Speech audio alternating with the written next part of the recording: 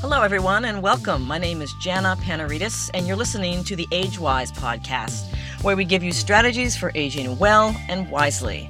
And how do you do that when, on top of struggling to meet the demands of your own life, you're also caring for an aging parent or a spouse, or maybe you're caring for another member of your family? Well, we're here to help. Each week, we'll hear from the experts, professionals in the field of aging, and people like you, unsung heroes rising to the occasion of caring for a loved one and finding unexpected rewards along the way. So stick around for some straight talk on aging in all its unpredictable glory.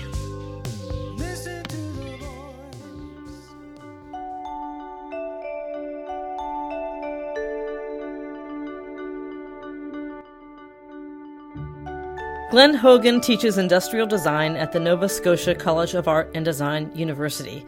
He's received numerous awards and grants and is currently chief investigator of the Canadian Institute of Health Research's Innovation Enhancement Grant to do research and product development around design for an aging population.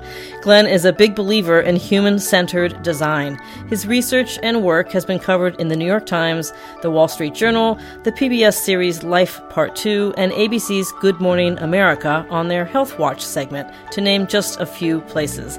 Besides teaching, Glenn is a principal at WellSpan Research and Design, which helps businesses develop products, strategies, and opportunities to meet the needs of our aging society. He joins us today from Halifax, Nova Scotia. Glenn Hogan, welcome to the show. Thank you. Let's start with the teaching part. You teach industrial design, and for listeners who don't know, what exactly is industrial design and how does it differ from other forms of design? Well, I'm an industrial designer, and actually I teach, they're calling it product design here, and I think that's probably a better word, that's sort of a layman's term. It's in a program called interdisciplinary design, so we have graphic designers, and we have different types of other designers. So it's an interdisciplinary design program, and I'm kind of their product design person. Okay. So products are really anything that you use on an everyday basis, from the cell phone that you're holding to the utensils you use in your kitchen for cooking and things like that. So right now it's all tangible products, but design is really changing because in reality a lot of products are fairly well designed. I mean, you can look at chairs and they've been designed, that they haven't changed much probably over the last couple of thousand years. So it's evolving into more of not just product, but also service design, because services are badly designed, whether it's the healthcare system or a prison system and things like that. But for the intents and purposes, I still make things, and I design and make things, and my interest, of course, is making things for an aging population. So explain the human-centered approach to design and how you help your students understand the challenges that are specific to the older adult population. Well, a human-centered design is really, some people call it user-centered also, but increasingly it's being called more human-centered, where it's actually basing it around human needs. And I always tell the students, especially when you're designing, is talk to people, understand the issues and problems, identify those problems, and then identify design opportunities that you can help solve those problems. So really what it is, it's an approach. I mean, it's kind of nothing new. Talk to people and design around their needs. Okay, so describe the empathy suit and how it's used in your teaching. I thought that was really interesting. And in fact, the empathy suit came around, which is my background is in human factors around ergonomics. And I had wanted to really understand what happens as you age from a physiological aspect. So I thought, okay, well, I'll replicate this in something that you could put on and sort of understand it. So it started out as a research project for me, and it's involved in many different ways. But I'm essentially really restricting range of motion and the physiological aspects, not psychological aspects, because I can't do that. So it is limited in what it can do. And I've really pulled back from what it really does. It starts a conversation about what it might feel like to be aging. But I think as we age, we all take our own journey, and that's really what I found is the physical changes that happen are really individual to people.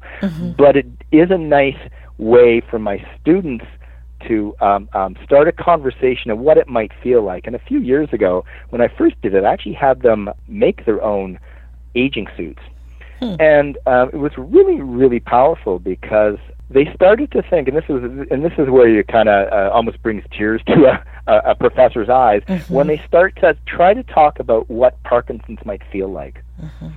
And at that time, they interestingly took a sex toy that vibrated and actually put it in a glove because they thought that might help understand it. But it was a really powerful moment of really trying to understand a condition that might happen to another person. And so that's, in some ways, it starts a conversation. It's really, that's all it's really meant to do, a deeper conversation about someone else's experiences from a different age group. So kind of moving them out of their age group, which is sometimes hard for a 20-year-old to think beyond something else. Yeah. Do you have recollection of any sort of specific responses, and how it might have affected their views? One of the classes, and when I first did it, I did design for an aging population, probably about 7 years ago. And when I had them design the suit, the first time they came back, and I thought I had sensitized them to the issues, all the issues. And when they were presenting their suit, they actually started to wear it. One group had their suit, which they're interesting, the functional issues they were dealing with, but they put on a Halloween mask of an older person. Oh, wow. To simulate. Yeah, and it was like, and for me it was like, oh my goodness, I have not made any inroads into them thinking about it, because which has got me thinking about ageism within design and ageism with designers and how it's reflected. The other group developed their suit, but they actually went to the Salvation Army or a thrift store and went to buy the raggedy, baggy suit that they assumed older people wear. Wow. And it was the worst thing. And they had it on, and it got me really thinking about how ingrained ageism is within our society and what that might mean to designers as we design products based on still, and again, I thought I sensitized them to the issues, and then they came up, and it was actually a really interesting conversation because I said, do people really wear these suits, or is this your perception? And why is this your perception? And also to the other group, I was saying, you understand this is a Halloween mask. Right. That actually, as a society, we will have a Halloween mask where we will dress up as an older person. And it was an older man's mask, the cranky old man's mask, with the wild hair on the eyebrows and hair coming out of the nose and things like that. So it actually started me on a longer journey in terms of looking at ageism, but also ageism specifically within design and how it's being transferred into stereotypes around products that they use that just kind of reinforce stereotypes of aging or negative aspects of aging. So a successful empathy suit might have had what sort of properties? I think a successful empathy experience is talking to someone face to face. I'm a little bit leery about these suits. For me, it does put you in a different place. It became, and I now call my empathy suit the aging ageist suit. And I now run workshops where I'll have people go putting it on, and then I will usually restrict them to the very severe things, because a lot of times as we age, the functional issues that we range of motion issues we might have might be gradual, and then we just accommodate ourselves. So usually I've always got these mechanisms in all their joints, and I really tighten them up, and then people start to shuffle and everybody groans, and then it really becomes an interesting conversation and saying, is this the reality of aging or our fear of aging? And then I say, go out and look at a general population in their 80s, and you don't really see a lot of this. Yes, it may be some people's experiences, but for most of the time it's not people's experiences. So I think the empathy suit, it was an interesting journey that it took, and I really pull away from really understanding empathy that you can actually put on a suit to empathize. For me, it was putting on the suit to bring up a lot of other issues. I think it's a nice step to trying to understand the physical difficulties if you put on the suit of sitting down and getting up. And actually after the New York Times article, people have been coming back to me to the aging suit. And I had a PBS guy come up here, and I actually wrote about it because it was used as a humorous device, and it really wasn't what I was trying to get at. Now, in some ways, I feel it reinforces ageist stereotypes. Yeah, I can see where you're thinking. And that's a little bit of it, and it forces you not to do the really hard work of talking to people. It's a bit simplistic. And it is, And I position it in a larger empathy sort of thing that people have to do. It's that's an understanding where you can talk to someone saying, well, I kind of know what it feels like not to get out of a chair because I tried on the suit and it was very difficult to do it, because I can understand feeling trapped in a chair that you can't get out of and what that might feel like. But I think as long as it's background to getting my students and people actually talking to people about their experiences. And that's how I kind of frame it. Last year, actually, when I was because we did a class on designing for dementia with my students, and that's probably the most powerful class. And we actually held brains that had Alzheimer's. Wow.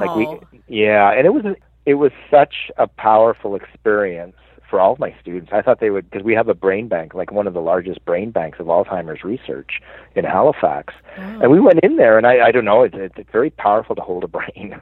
But you could see the difference, and also really understood that Alzheimer's is a disease that not everybody gets. It's a disease. It's not part of getting old. It's a disease. Oh, absolutely. It's not normal aging. Yeah, right. So, and then looking at the brain, it made perfect, because he showed us this is what happened. And you could see the difference in the brain. It was like, wow. So you took some students. Can you describe that course? That sounds really interesting. I always want to take my students on a journey, and we worked with the Alzheimer's Society of Nova Scotia, and I approached them and said, we don't know what we're going to design. We will use design thinking to explore the issues. We'll understand the issues, and then we will do a number of assignments. So one of them was kind of actually making information graphics around Alzheimer's. And we presented them at a conference and actually had the whole conference vote on them. And the students did an amazing job. But we also took some reports that were done and actually did an information graphic on it. But part of the sensitivity was going to the brain bank and looking at them and talking about the research and what happens to a brain. And the disease, the aspects of the disease. And then also we had the students, I broke them up into teams, and they created journey maps of an early stage Alzheimer's patient, a middle stage, and a late stage. So the early stage was this woman who had just had it. The middle stage was actually a spouse, and this woman was looking after her spouse and he had it. And then the late stage was actually in a nursing home, which we went to. And we didn't know what we were going to design. We said, we will create a storyboard and a journey map of their day-to-day activities and understand the weak points of it, and then try to design around some of those weak points that are happening in their life. So for the early stage, she had to give up her car but was taking public transit. So that became an issue. She was always getting off and not knowing where she was. So if you look at a lot of bus stops, they're in the middle. They're not on corners, right? I mean, and so it's an issue with how many times have people gotten off buses and I've walked the wrong way because I don't know where I am if I'm not paying attention. So they developed some really sensitive signage that we flipped it over to a graduate program at another university for them to try to implement it with the city. Now, it didn't happen, but it was kind of neat. So, because we always designed for something to happen with it. The other group was the mid-stage, and they interviewed, the Alzheimer's interviewed the husband and her spouse, and then the woman that was looking after her. And her issue was keeping them busy. She said it was exhausting. So they developed this thing called a sensor bag, because you find out that your sensory actually gets a lot better with Alzheimer's. Like, you touch a lot, you feel things. And it was a discrete bag that he could have with other stuff in that he could play with. So a lot of times people will give people like stuffed toys, and then you see this adult with this little baby or plastic baby. So this was a bag that had a lot of sensory stuff in it that he could discreetly put his hand in the bag and play with it. And we actually, what was so interesting, the reporter that covered it for us, and we had a bunch of reporters covering it when they presented, it was his parents.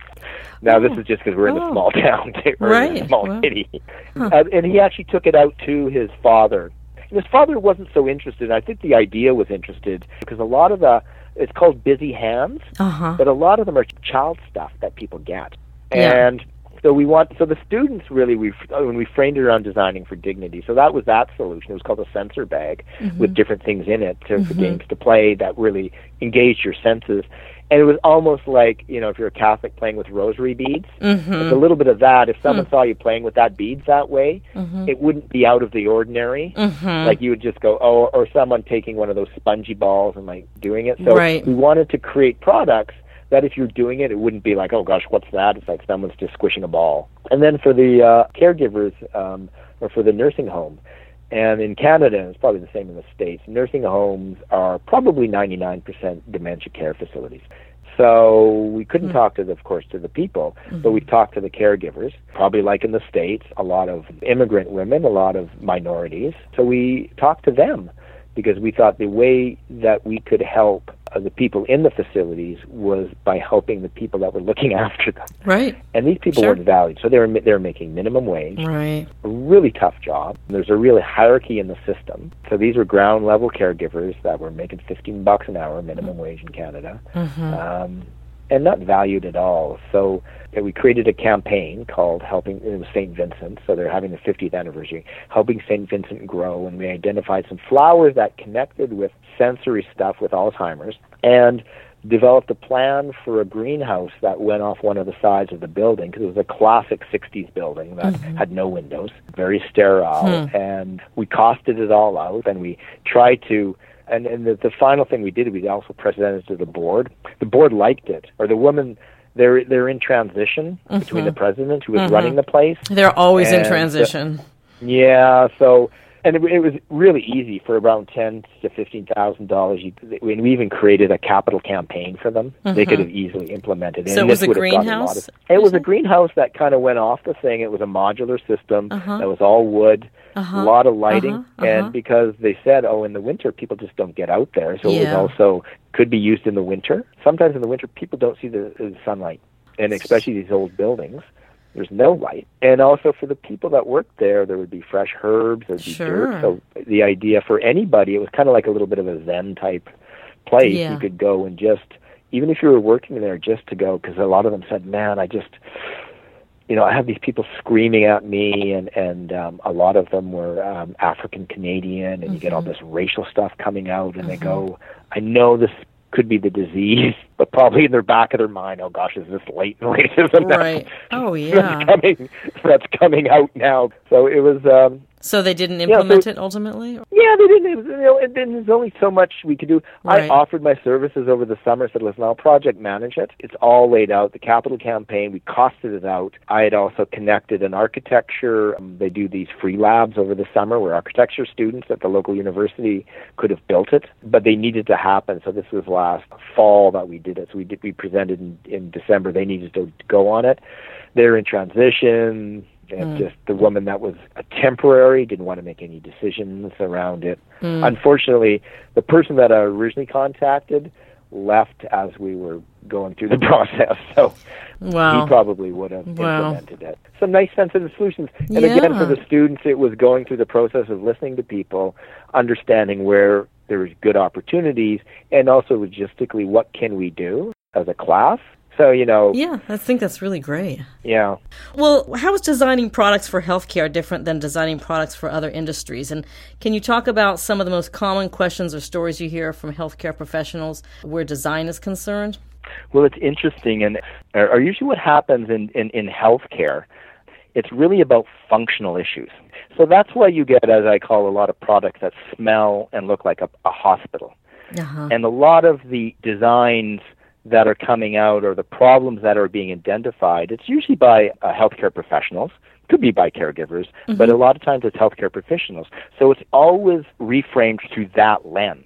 So a lot of times that's why you get things that are easy to clean, very clinical, because they function very well in a hospital. Now, my interest in is a lot of these products navigate to the home and don't really fit. So you have a lot of resistance to people using them. So there's a real medical narrative associated with traditional products associated with aging, which are the assistive aids. Now, as you age, you use all sorts of products, but those are the products that the narrative about aging, it's canes and things like that. Right.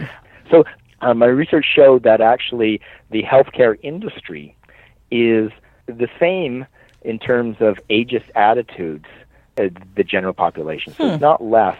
And the issues that they're dealing with is usually their patients are the sick older population. They're not necessarily getting the healthy older population because they're not accessing the system. Right. So that's a little bit of their framework, which is a little bit of a problem because then they just design for that group, and that's why you see all those products related to that group around probably health issues and medical issues. My feeling is that a lot of those products that have the whiff and smell of a hospital actually reinforce negative stereotypes about aging. And also when we see people with them, it reinforces our aspects about aging. Oh, completely agree. All you have to do is walk into a medical supply store to become horrified by like a platoon of walkers. So a lot of those products, again, make sense because they're coming from a very clinical or medical people are understanding it. And they're driving the design and the language of what these things look like, because they're not so much focused on aesthetics. They're focused on, okay,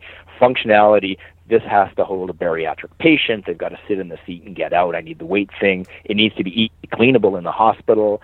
So again, that's where you get that narrative. So the opportunity I see, of course, is there's a huge opportunity for products that better reflect the needs and desires of people that are older. And those needs and desires, it's the same. It doesn't really change through your life. You want something to look good. You want something to function well. You know, you want it to reflect who you are. So that's where I see a large opportunity. Let's talk about your research into creative workarounds or hacks designed to ease the burden of aging. And did any older adults in your own family inspire this work? It was interesting because it started, I'm always interested in how people creatively change things. It actually started when I sent my students, probably around 2008 or 9, out to document their grandparents' lives. And when they came back, they identified, I started to notice all of these adaptations that their grandparents were doing. And then from that, I got really interested in, how can first I understand as a designer? Because a lot of them, although some of them look kind of clunky from a design perspective, they're all meeting a need that wasn't being met.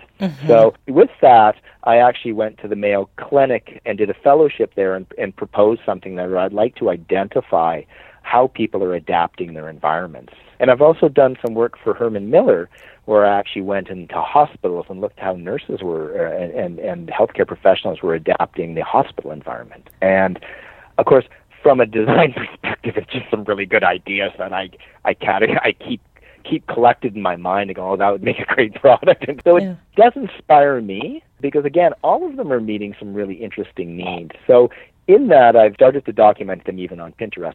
Most of them are a lot from caregivers actually doing it for other people. So you had a lot of occupational therapists, and they've been doing it for years. So the occupational therapist would call them workarounds. I was calling them hacks because I wanted to change the narrative that these were just as creative as a younger generation hacking things. So that's a little bit sort of what I wanted to be a little subversive there, huh? A little bit subversive, and also change the narrative of what they were. So in the healthcare, you always hear the word workarounds, and they are workarounds too. So I was just using product hacks because I thought that was like, wow, these are great hacks. So again, that was the language I was trying to use.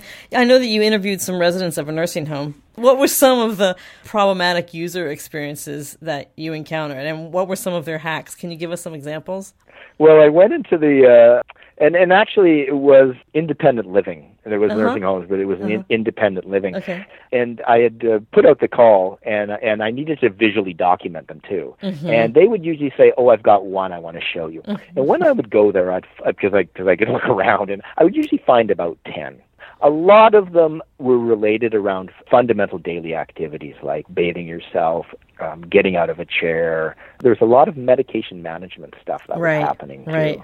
There was one interesting gentleman who was actually looking after his spouse who had some dementia issues. And he had developed, and he was actually making it for other residences, people in the facility, where he was taking these clips from casinos, the little clips, and creating them to hold a bib. Because he was going for dinner with her, and because he was now also doing the washing, he felt it was undignified for using these baby bibs. So he wanted her to use just a serviette or a napkin, like anybody else.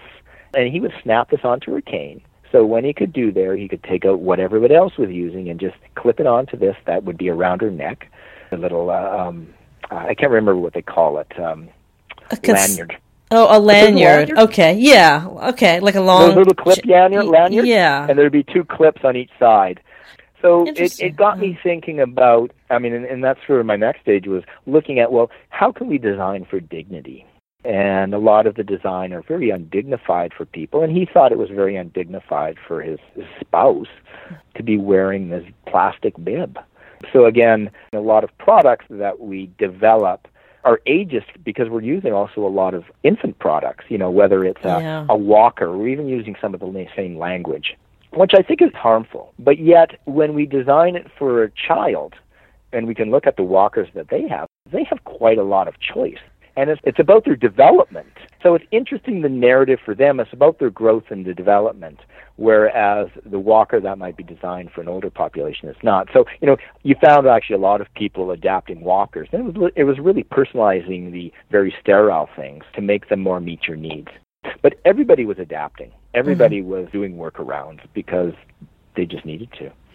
And sometimes the low-tech solution is better than the high-tech solution. Well, most of it was low-tech. They were using, everybody had a cell phone or a smartphone. Uh-huh. They were all using it. Now, what was interesting... Wait, a smartphone or a flip phone? No, there was, all of them had... This was also a very professional group of people coming out of the Mayo Clinic. So, you had that, but they didn't have the newest version. Because at a certain point in your life, it's like, well, this version is good enough. I don't need to update. So... when they were using it, they used it in various ways, but a lot of it was communicated. They didn't need all the uses. So whenever I hear about this increase in technology or the latest app, I'm going, well, be careful, because that app may not be able to use on their phone, and that may not be the solution. So I think there's the idea of tech fixes. And when it may not be a tech fix that deals with their problem, so that's always, I always caution my student is, you've got a technology looking for a solution, and that's always the problem. And it always sounds very sexy. So the medication management systems that they were doing, the one thing I did find when I was with the Mayo is that they had all been given these pills and stuff and kind of said, go figure it out, manage your own medication. Mm-hmm. And they were actually developing these really sophisticated paper-based systems that they would take to their doctor. For the doctor, and they had one guy say the doctor thanked them, saying, thank you, this helps me understand all the medications. So I thought that was really, really interesting. And I'd actually proposed that they run a seminar or a workshop where actually you get pharmacists, doctors, and the people that are using the system design a system, because essentially what happens, you get other people designing systems for people that just doesn't fit into how they use, or using technology is just like, well, no, I don't use that technology. Right. And it was low tech, but again, it worked. You said they were writing their prescriptions on a paper bag? No, they were creating, a lot of them were creating, again, it wasn't the newest, a lot of it was Excel spreadsheets that they were using. They were creating it and printing it out. And in fact, the Mayo Clinic had given them a thing to write it on, but it was so small. Yeah. That was interesting. So you're getting a lot of products or services and systems that are not really designed for the specific user's needs, whether it's based on gender or ethnicity or age in this case. Mm-hmm. Or all three in this case. Right. Yeah. I read about a stocking on a bar of soap as a hack. Oh, I love that one. Yeah. Well, that came out of, and I had been searching, that's not my idea, it came actually out of Singapore. And there's a hospital out there where they started to develop these things, or started to identify them. And they also wanted to tell other people about them. And this was, I thought, just such a smart idea. It was soap that goes in the stocking, and it's a little bit of like soap on a rope. Yeah. You tie your stocking up. It has a little bit of elasticity to it. Uh-huh. The soap gets smaller, but it doesn't break up. There's a nice little exfoliant with the stocking. Right. Now, from a design perspective, it's like, oh, this is meeting all the needs. Maybe you need to take it away from the language of a stocking, but it was such a smart idea, because a lot of times you have even those hand pumps, and those don't work very well because you've got to refill them. It's a wet environment and things like that. So I thought that was just a real smart, simple solution. So that's basically an old stocking with a bar of soap tucked into the foot that you use in the shower. Yeah, and you tie the top to either your shower head or one of your faucet taps or things like that. And it's nice. It's always there. It kind of stretches a little bit. It's really clever. You can grab it and do it. Yeah. I mean, again, from a design perspective, it's like, oh, this is really easy and solves a lot of problems. Right. Can you give me an example of a product that you designed that you never would have imagined you would have designed? Oh, gosh, yes. And it's brought up so much issues for me. Now, Now, my mother is in her 80s, but I haven't done a lot of caregiving for her, so I don't have a lot of caregiving experience. I don't have a lot of personal experience around that. So I did a workshop last year, and it was a organization that does home health care. And I always ask people when I do workshops, well, what are the issues you're dealing with? Mm-hmm. And at least this was up in Halifax in Canada here, and they said, you wouldn't believe how often we're called and the money that we spend to drive out to someone's place to wipe their bottom. And I thought, of course it would exist, but I never would have thought about it. And it brought up so many issues, at least for me, of how to design something that has their dignity for two types of people.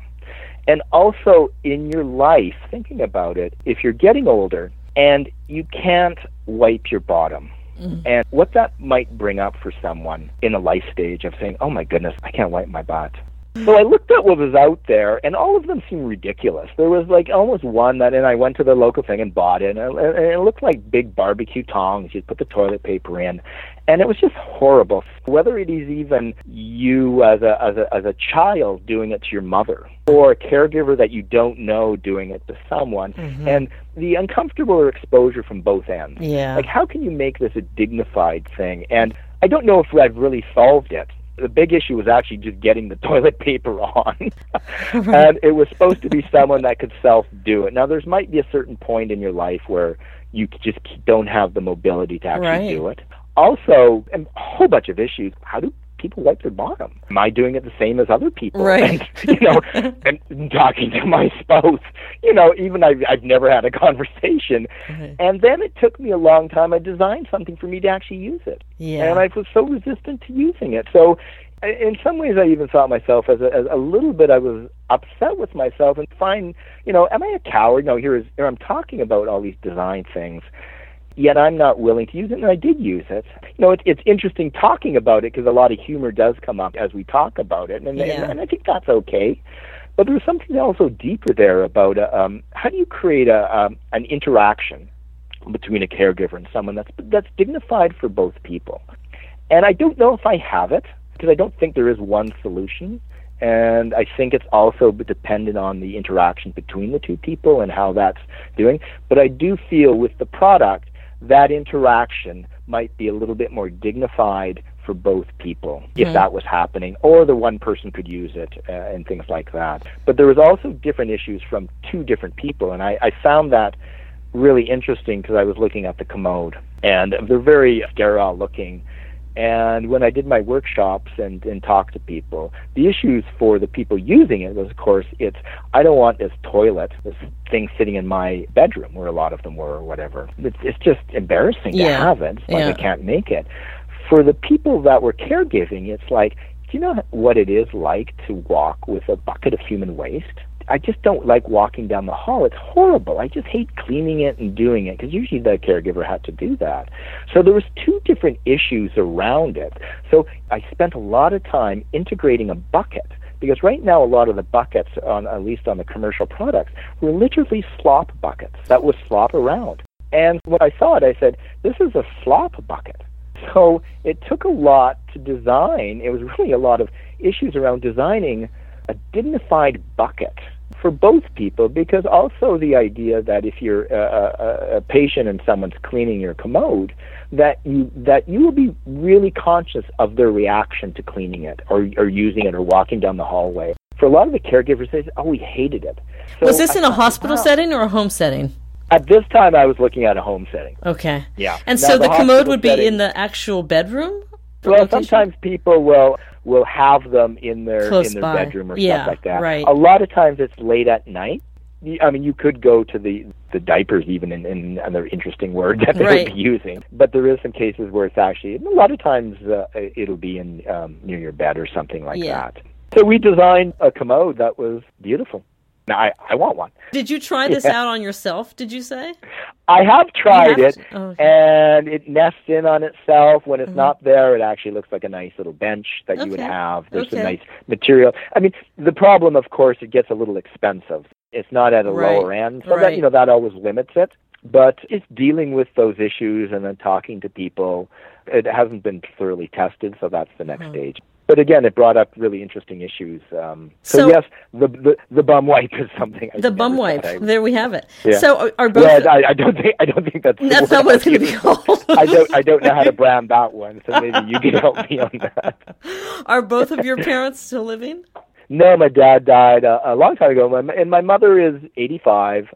Is she had active? just a very active marathon runner and all of that. Wow. And actually had a quadruple bypass a couple of years ago, so that was the first really big health issue she had. Wow. But a very good attitude, in some ways more active than I am. Have you engaged her in any of your research? Yeah, I did. I was, especially the medication management, I was really interested in how she managed her medication. What did you learn? A lot like what other people do. She keeps it in a drawer. She, once a week, usually on a Sunday night, she'll bring it out and do her weekly timer. Very conscious of complying. Way more organized than I am in terms of me dealing with my pills that I take now. So does she live in her own home? Yeah, she does. Yeah. She lives in her own house. Does anyone come in to help her? She has she was very active in the YMCA, and just as she's a bit of a caregiver for women in their 90s. Wow. She has a strong set of caregivers because she was so active running of women that are retired in their 60s. So wow. She has created a very good ecosystem because all the kids are spread out literally around the world. Someone's in Alaska, someone's in Australia, and she's in Victoria on the very other side of Canada. So she has a very good group of people around her to help her. And there will be a point, maybe, that she will be in assisted care. But at this point, she isn't. Sounds like she's doing really well for 85. That's pretty amazing. Oh, yeah. She used to dragon boat race. She was someone that... actually, after my dad died, she kind of flowered. Well, that happens. And that was really from a generation that married in the 50s and, raised kids and things like that. And, how old was she when he died? I believe she was about 52. Yeah, because that's quite young, and it really does make a difference. My father died when my mom was 80, and that's quite a it makes a big difference. Yeah. And as I'm past that age now, it's like, wow, that was pretty young to lose a spouse. And of course, you would be active and vital and still do everything. So. And she never remarried? Yeah, she dated and things, but they never married. Okay. They just lived together, which was interesting too, which I never thought. Thoroughly modern mom. And outlived her partner. Wow. So she's on her own. So. Cool. Wow. Definitely, she's looking at a stage in her life where she said it's probably not going to happen again. I'm probably not going to find another partner at that age. I think she was in her late 70s when her other partner died. How often do you see her? Not very often, because it's such a long... it's a long ways. We try to do it once a year. We used to fly her out, but that's becoming too difficult now because it's just a long ride. And I've got a little 12-year-old, so we're always trying to connect that way. So how many kids total? How many siblings do you have? I'm one of 4. Okay. I've got 3 siblings. Okay. So she's got a few kids, but does she have someone close by that pops in on her every now and then? She's in Victoria, British Columbia, and I have a brother in Vancouver. Okay, so that's the closest probably, right? Yeah, and then there's someone up in Alaska, but that's always difficult. And then my sister's in Australia, so. And then I'm over in Halifax. You're really spread around. Yeah. Well, listen, what's your goal with all this? What's your goal ultimately with designing for healthcare, getting back to design? My goal is that I think there can be a better narrative. I mean, I when I look around, areas that need design, I always look at healthcare, whether it's the service of healthcare, because everybody has a bad experience with it, or most people do if they say, "Oh, I'm dealing with the healthcare system." So there's a service of healthcare which I'm very interested in, because the Mayo Clinic was looking at design thinking as a way to innovate healthcare. So there's the service aspect, and then there's also kind of, as an industrial designer, I like doing products. So I kind of have my feet in 2 areas. I believe that somehow the sensibility of design can actually help create a better healthcare system, whether it's through the environment, through the products, and it needs to be integrated. So some of the designer methodology, very empathetic view, prototyping things, looking at a human-centered approach, and doing that, I think, is a way to offer ways to innovate and refine and make the healthcare experience better. So that's ultimately where I want to go. Some of it's around products, and some of it's actually around getting people to use some design thinking to approach healthcare in a different way. What do you mean when you say design thinking?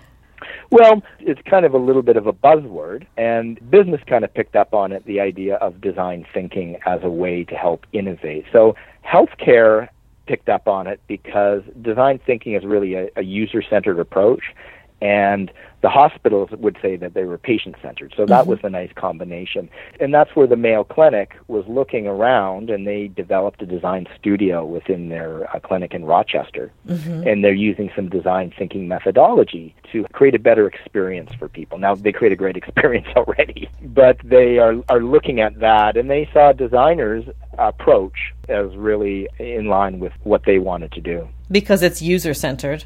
It's user-centered. It actually prototypes stuff. You build to think. So you don't try to get all the information. You make something, try it out, and refine it. And designers, a little bit like engineers might try to engineer it too much and then have all the perfect answers. Designers are a little bit okay with some gray areas because there's things I'll find out once I put it into someone's hand and they start to use it. So it's that iterative approach that designers use. They don't get too caught up of finding all the answers before they do something. They kind of evolve it by, okay, let's do it, and then test it out, and then kind of evolve it that way. So I think that's the approach that people like. For business, of course, they always think designers innovate. Apple kind of pushed that, because they design everything. So Apple kind of put design a little bit on the forefront at least 10 years ago. Yeah. It became very sexy to use that. And design thinking is something that everybody can use. Like, everybody can talk to people, understand the issues, brainstorm, build something, try it out, and then go through that process again. So it's not necessarily form over function. It's a little bit of both. Well, a lot of times the issue in design thinking is to understand, what are your problems? What are the issues? How do you frame it? And what are the solutions? And there's not just one solution. So a lot of times the solution in healthcare is not a product. It's really a service-based solution. So that's what it is. In your presentation, you drew attention to the Mayo Clinic's use of conversation rooms rather than exam rooms. Yeah. Can you talk about that? Well, they had identified most consultations or visits to your doctor is actually a conversation. But yet, for most of the time, you're sitting kind of exposed, right? They have you get in there. You're sitting on this very sterile environment for probably 10% of actually what it is, because most of what you're going there is actually a conversation. So they identified that, well, let's design for the conversation and then have this other room for the other 10%. Right. And how can we efficiently use space so you're not all of a sudden getting in there. And I think, we've all had that experience. You put on that gown and you're kind of sitting in the sterile room up on this gurney and you're feeling exposed. Totally. And we're just talking, they're talking about issues that you don't need to be in this weird uniform, like this weird outfit in this weird room when you should be just having a conversation with your doctor. And then if need be, you can do that. So I think that was a really, you can talk about a really human-centered approach. And it was smart. And it's a way better experience. So we all understand the bad experiences, but it takes an organization like Mayo, because of their reach, to actually kind of put up a mirror and saying, this is the experience. Is there a way better experience? Are there any other healthcare systems that are doing a good job that you can sort of cite to, or doing innovative stuff? That I was looking at that. Interestingly, a lot of healthcare systems, they're starting to get a better environment, but a lot of it goes too much into the environment and not into changing the culture. And that's always a problem, the healthcare culture. So they always think, we'll paint the walls, we'll make it a nice environment, but they also then create a very unhealthy work environment for the people that work there, whether it's the shifts they use or things like that. So I think it needs to be a more holistic approach. I think the big places do it well. I know John Hopkins is looking at it. I know the Cleveland Clinic is very progressive. So you're getting a lot of places with a lot of money looking at it. And I've always asked that question. There was some interesting stuff. Someone said that in Alaska they're doing with First Nations, or I don't know what the Americans call it, but we call it the First Nations, so the Aboriginals. And they're trying to integrate more of a cultural thing into it, into healthcare. And again, that's a very user-centered approach. So I don't think there's one size fits all. Yeah. And it's very complex. Yeah. And I think that's the issue. And it's a big system, and I think because there's so much money involved, and I know in Nova Scotia, we're just, because we have such an older population, we are just treading water to try to keep up with the problems that we're having. We're the same here in the U.S. Yeah. It's crazy, and our politicians aren't even dealing with it, really. Their heads are in the sand. Yeah. And I think that's probably the issue. So I think whether it's the hospital or the healthcare systems in whether it's the states or the provinces or the different countries are aware of it. It's just, I think sometimes it's very complex. Yeah. And again, that's where I think design thinking is kind of a way to think about, well, how can we design something that's not as complex? But it takes a lot of progressive people in positions of power. Yep. And buy-in from everybody. Right. So true. Yeah. Are there any last thoughts you'd like to leave with our listeners?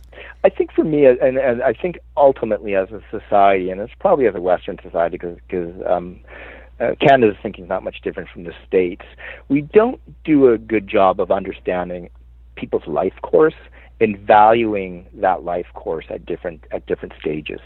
And as you get older, because there's a really thing about the frailty and, oh gosh, they're going to take too much of the money. And I think that's definitely an ageist attitude. And we don't do a good job of understanding that life course and also really understanding dying. So I think it's helped me as I look at issues, and it probably in every case when you're forced, whether you're a caregiver looking after a parent or things like that, it's a little bit of looking at your mortality, but also looking at what life means. And I think there's value all through life in terms of it, and people are just at different stages. And I've come to understand that whether you even have, if you have Alzheimer's, it is for me also just a different stage, and how do you design around that? There's people that, the Dutch are a little bit more sensitive, so the Europeans seem to be a little bit more sensitive to that, where I think in North America, it's somehow there's no value in that, because there is value even in looking after someone and what you learn as a human being. Glenn Hogan, he teaches industrial design at the Nova Scotia College of Art and Design University, and he's a principal at WellSpan Research and Design, which takes a human-centered approach to design for health and aging. We'll have all kinds of links to Glenn's work on the AgeWise website, so be sure to check that out. Glenn, thank you so much for being on the show. It was really great talking with you. Cheers. Cheers. Take Bye-bye. care. Bye-bye. That's it for today. Thanks for joining us. The AgeWise podcast is produced and edited by me, Jana Panaritis, and you can listen to the show and subscribe wherever you get your podcasts. The AgeWise podcast is also distributed on the nationally syndicated Speak Up Talk Radio Network, the 24/7 streaming and on-demand network that's always on for you. And don't forget to check out our website for more amazing caregiving stories from the field. Go to agewise.com, that's AGEWYZ, or Z, as my Canadian mother says, and find out how you can be a guest on the show. Remember, every caregiver has a story. I want to hear yours.